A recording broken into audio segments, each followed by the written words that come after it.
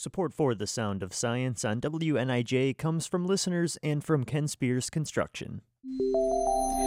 Welcome to The Sound of Science. I'm Ann.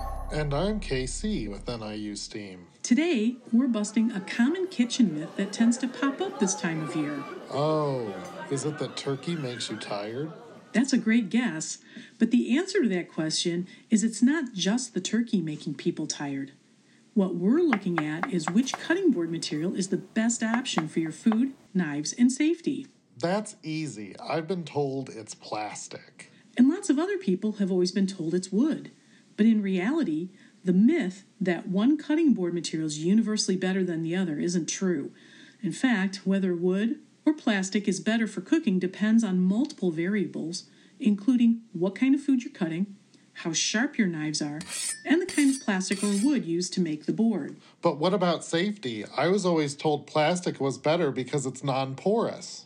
Safety should always come first, especially in the kitchen. You're right that plastic is non-porous and it's easier to clean. However, it develops knife cuts faster, allowing bacteria more places to hide. Wood doesn't develop knife cuts as fast and can be self-healing, but the upkeep is more difficult. Plus, the boards can warp and crack quickly if not taken care of, making them unsafe. Wow, I guess I need to go home and reevaluate my cutting boards. Cutting boards? I'm glad to hear you have more than one. Of course, having more than one cutting board helps prevent cross-contamination.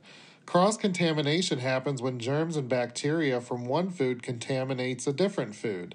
In some cases, cross-contamination can make people sick, which is why it's very important you never cut meat and non-meat items on the same cutting board. I think we've given our listeners some great ideas for this holiday season.